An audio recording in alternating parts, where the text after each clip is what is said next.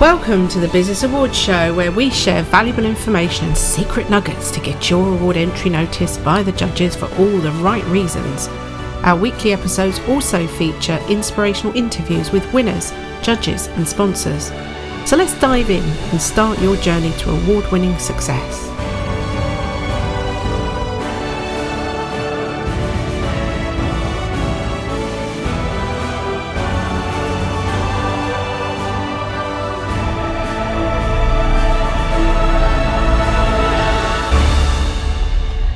Hello, it's Debbie Gilbert here from the Business Awards Show, and I'm also the owner of the Best Business Women Awards. And today I'm joined by Hanne, who is a clinical animal behaviourist. She can tell us more about that. And she does pet training as well, pet behaviour training, and she is at the top of her game. She is really highly qualified in this area. So we're going to be talking about this area of her work. She was a silver winner last year in the Best Business Women Awards in not just one category, but two. So animal services and customer service, really difficult to get shortlisted in customer service. So we know that she's going to be outstanding in that area to have been chosen by the judging panel. Has been a previous winner of the awards and other awards as well. So we're going to talk to her all about awards, but also find out more about what she does with animals and why she's so great at what she does. So welcome, Hanne. Hi, thank you so much for having me. So let's start at the beginning. What took you into this industry and what is it exactly that you do? That's a really good question. Yeah.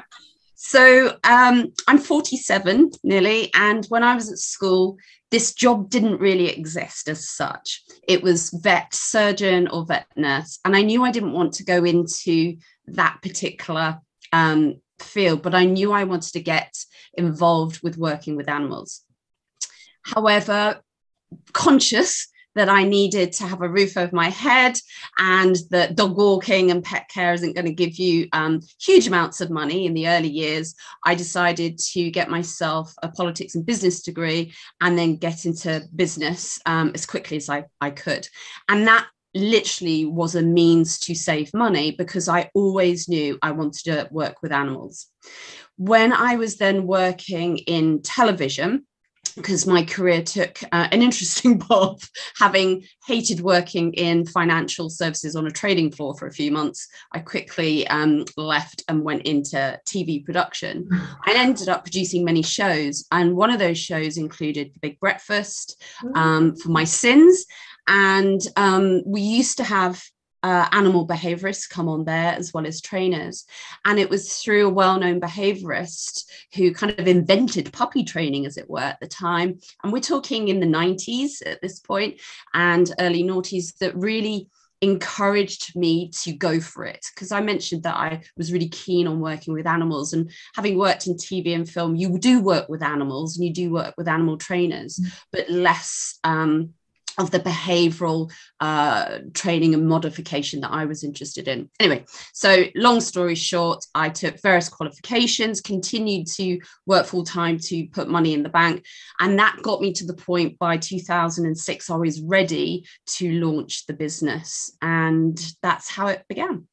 So in 2006, you launched the business. And then what's made you take additional training to get you to the level where you are now? Again, a good question. I always want to be on top of my game, very driven. Got my dad to thank for being sort of almost workaholic type traits that have been inherited. And I always knew I wanted to get as far as I could in my industry. And that's a really interesting one, because the animal behavior and training industry isn't well regulated, if at all. So there's been lots of debate over the years about this, which is why you could technically take a 2-day course and come out and call yourself a behaviorist or trainer. Now, everyone's got to start from somewhere. My goodness, I know that. So did I. And that's no bad thing to have a starting point. But over more recent years, we have progressed to get to a point where there's the formation of something called the Animal Behavior and Training Council. And it's where you choose to go through robust systems where you show that you've gone on to further learning. So like myself, an MSc in applied animal behavior and training, and then you're furthering your knowledge with just practice. So hours of work working with clients, and then you're getting your cases peer reviewed. You have formal interviews, and it's a process of kind of validating that you're understanding the knowledge and the theory. It's being applied appropriately using science-based, up-to-date methods. You're showing professional, ethical approach, because you're dealing with a range of issues, and some of those issues are emotionally traumatic and incredibly draining.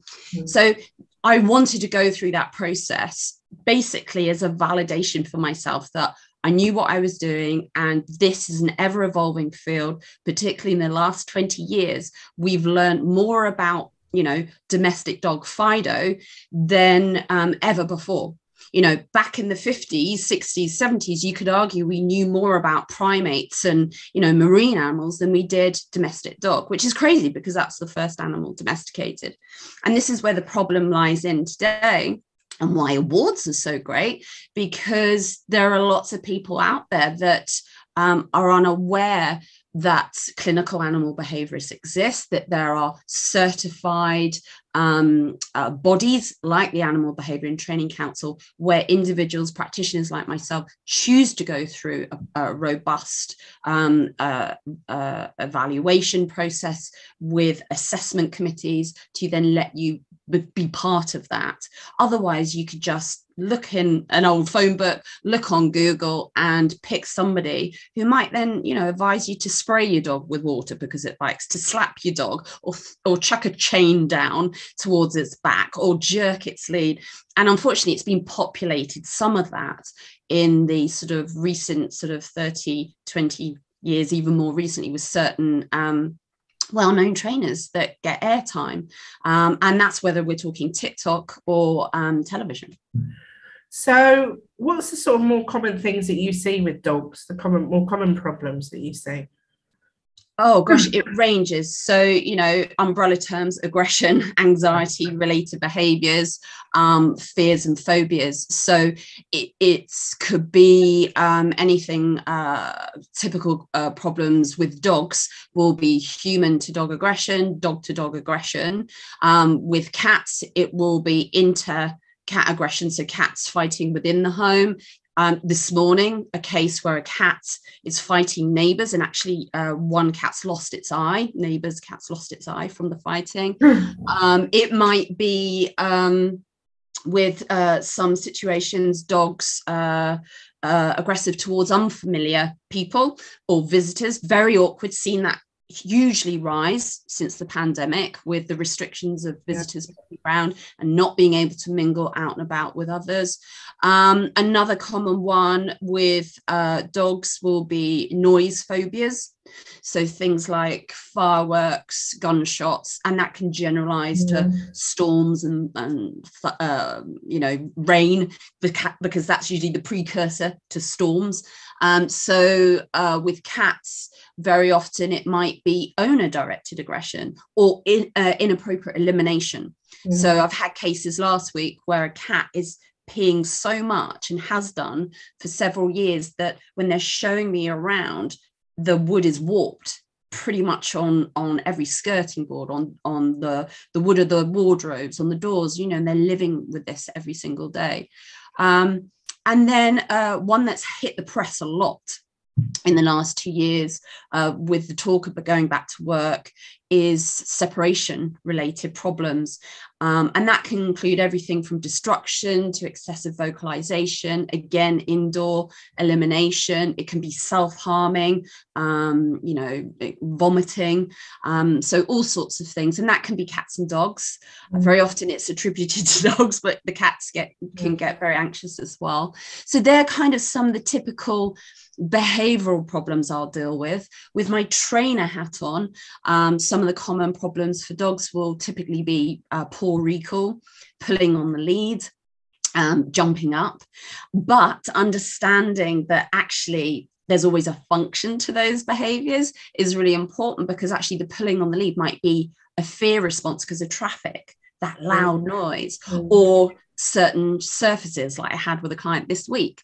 The jumping up might be a means to create space because there's an underlying fear response, or it might be a means to seek reassurance, or it simply could be my teeth hurt and I'm a young puppy, or I need a pee, or play with me. So there's, within each behavior, it's really important that we look at what could be the driving the behavior in the first place. So that's where behavioral training work together, the behavior and the training work come together, because you're looking at the big picture. So rather than just working with a trainer who might say, well, spray your dog with water when he barks, because that will stop the bark. Yes, it may stop the bark because it's startling the dog. So we're then rewarded going, oh, that works, I'll do it again. But actually, why was the dog barking in the first place? Nice. Yeah. You know, what's triggering the problem? How can we address the underlying cause that will reduce the frequency, intensity of that bark? So yeah, that's kind of, in a nutshell, my work and a bit of insight into the industry and some of the challenges. So you're coming into what, 16th year of being in business now? Yes, in May. Yeah. So what are the challenges that you faced during that 16 years? Probably, like most people, in a kind of quite a chunky period of time: death, divorce, but meeting new person, having children with them, and recessions, a couple of recessions in between, and then a global pandemic. So and an MSc degree as well. So they're kind of the highlights, as it were, of those years. So some emotional trauma, some really big highs as well. I think the one challenge, I being really honest with myself, I haven't yet cracked the work-life family balance. I think this is probably a challenge for many who work for themselves, and especially in a job where I am the service. And while I have help with my puppy and dog school, lovely lady called Sarah, who's brilliant, I have great support with my partner, Alex. It is, at the end of the day, a lot of me. So it's time precious. And, we get a lot of contacts on a Sunday night with people calling for help at 10, 11 o'clock at night. So I remember writing in my award entry, the last 2 years have been something else. I felt like the fourth emergency service. And that's always been there to a degree, but never before have I seen the sheer scale and just having to turn away work and pass on to my peers. I think this is because people in large numbers got dogs during the pandemic. Yeah, that's absolutely right. So when you look at the stats, before the pandemic, you're talking about, in the UK, around 10 million dogs, currently over 12 million or 12.5, depending on what you're looking at. With cats, a similar rise of about 3 million in ownership. So if you think, take one organisation I'm very proud to be a member of, the Association of Pet Behaviour Counsellors. I think at my last count, there's about 135 clinical animal behaviourists. And then if you look at veterinary behaviours, you'd have that on top. But, in the grand scheme of things, we're talking, less than 200 compared to millions of dogs and cats and other species that need help. So there's always demand for service. But the awards do give you that point of difference. That was what we were going to come on to talk about. So obviously this is the Business Awards show. So we like to then talk a little bit about awards. And you've won a lot of awards. It's about 10 now, isn't it? And what would you say is the main driver for you entering awards? And what have they also brought to your business when you do win or you get shortlisted? It's a really interesting question. I think it comes back down to several things. One, entering awards, particularly your awards, Debbie, it's a really robust assessment. And I like that because it forces me to make time to sit down and reflect on everything I've done and to evaluate for that year and previously, and to identify what's been working really well and actually what can be tweaked. Otherwise, I think you get stuck in a bit of a rut, just thinking you're doing all right, just because, you know, the clients are ticking over and things like that. So for me, what I like particularly about Best Business Awards is the fact that it's not just asking a couple of questions to fill out a form and you're done and fingers crossed. Your awards ask you to dig deeper, and you're looking across the whole of the business, including the financials. And that could be intimidating when you first think about, oh my God, you're exposing yourself to industry experts, the judging panel. But actually, you know, I think that's a really positive thing to take that time to reflect. So that's why primarily I like entering the awards. I want to keep myself at the forefront as much as I can. I want to ensure that if, you know, and it's not about, it's nice to win, you know, don't get me wrong, it's nice to win, but it's even better to be recognized and have someone saying, yeah, you're on the right lines, or yeah, you're doing great. Yeah. Or to get feedback, you know, to say, actually, have you considered this instead? And I think visibility in your industry, I mean, clearly there's a huge shortage of people doing what you're doing, because, you know, those numbers are quite stark, aren't they? 130 people specializing in this field of animal behavior. And yet, you know, we've got millions and millions of dogs and cats. So there's a huge disparity there. So I'm guessing it also flies the flag for what you're doing and potentially encourages more people to be aware of it and potentially go and think about doing it. Yes, and that's the benefit, definitely. That's why I said that point that, you know, we all have to start somewhere, and that's a good thing. And we are seeing an uplift, you know, every year, more and more people choosing to come into this industry, which is great.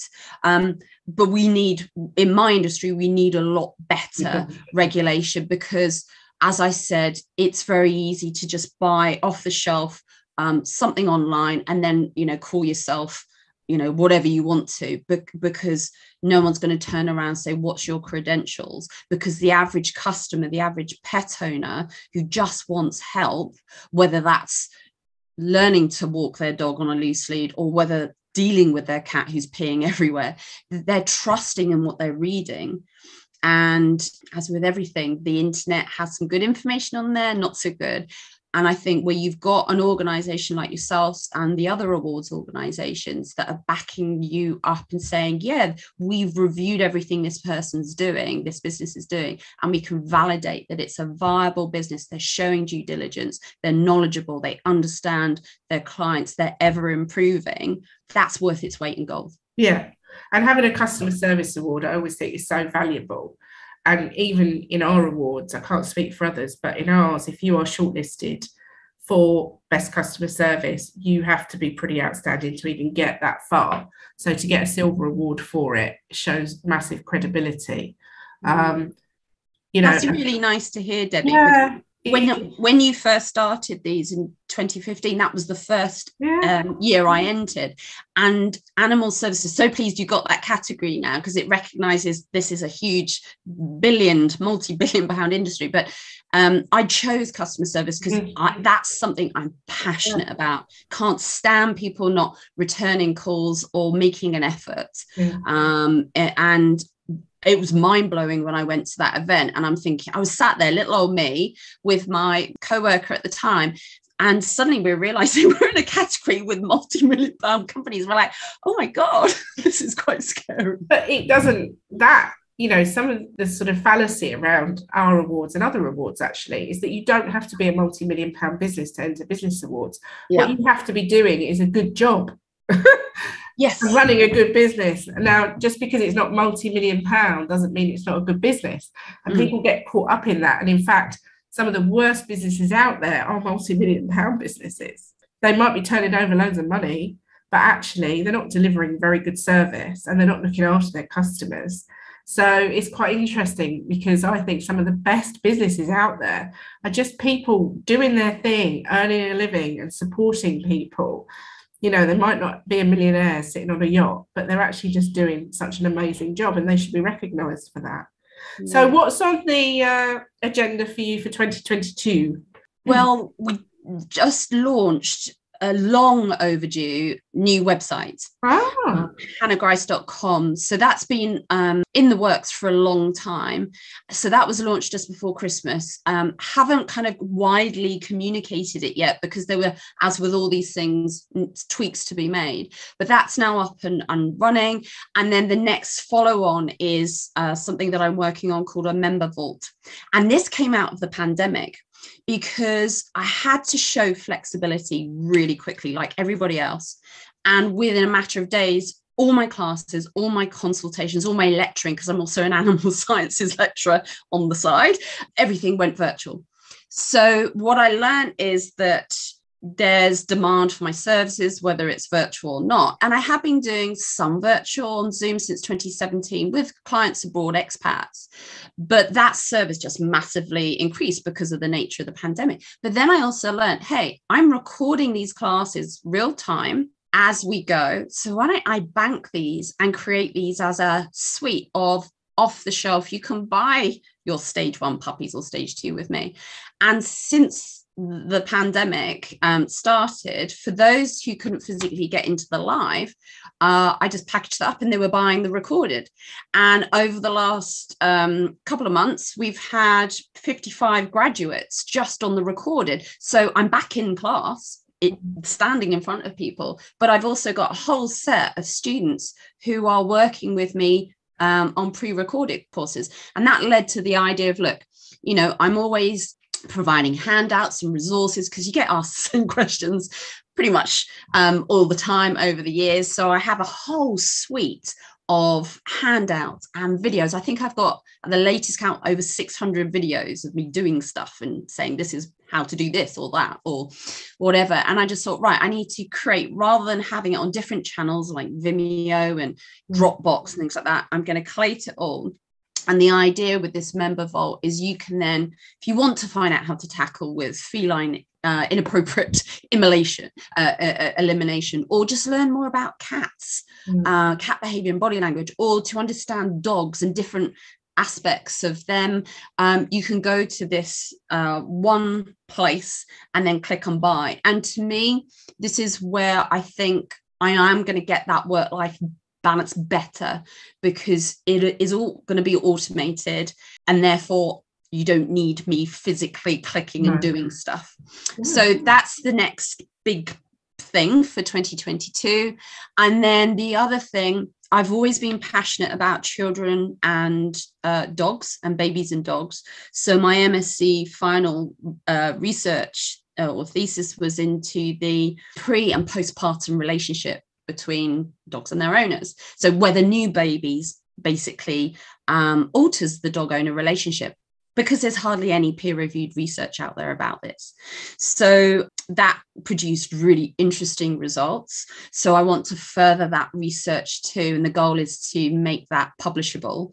And then I'm not planning on having any more babies, being an older mum. The last one was a surprise, but as long as I don't have any more babies that interrupt the idea of doing a PhD, that would be the goal. Oh, wow. So the idea is, at some point, I would love to do that. Whether the reality happens, I don't know. But that's the last thing for me that I really would like to do.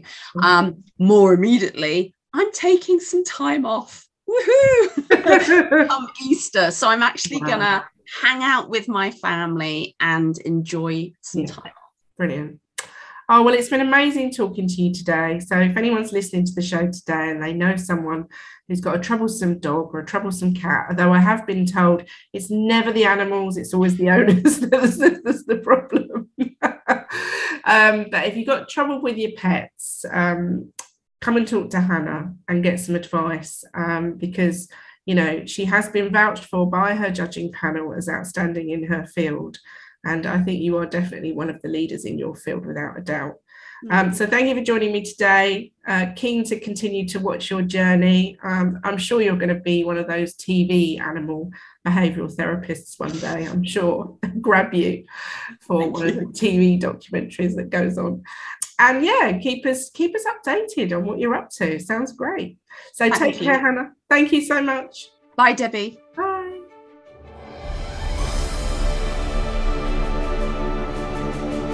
Thanks for listening to the Business Awards Show.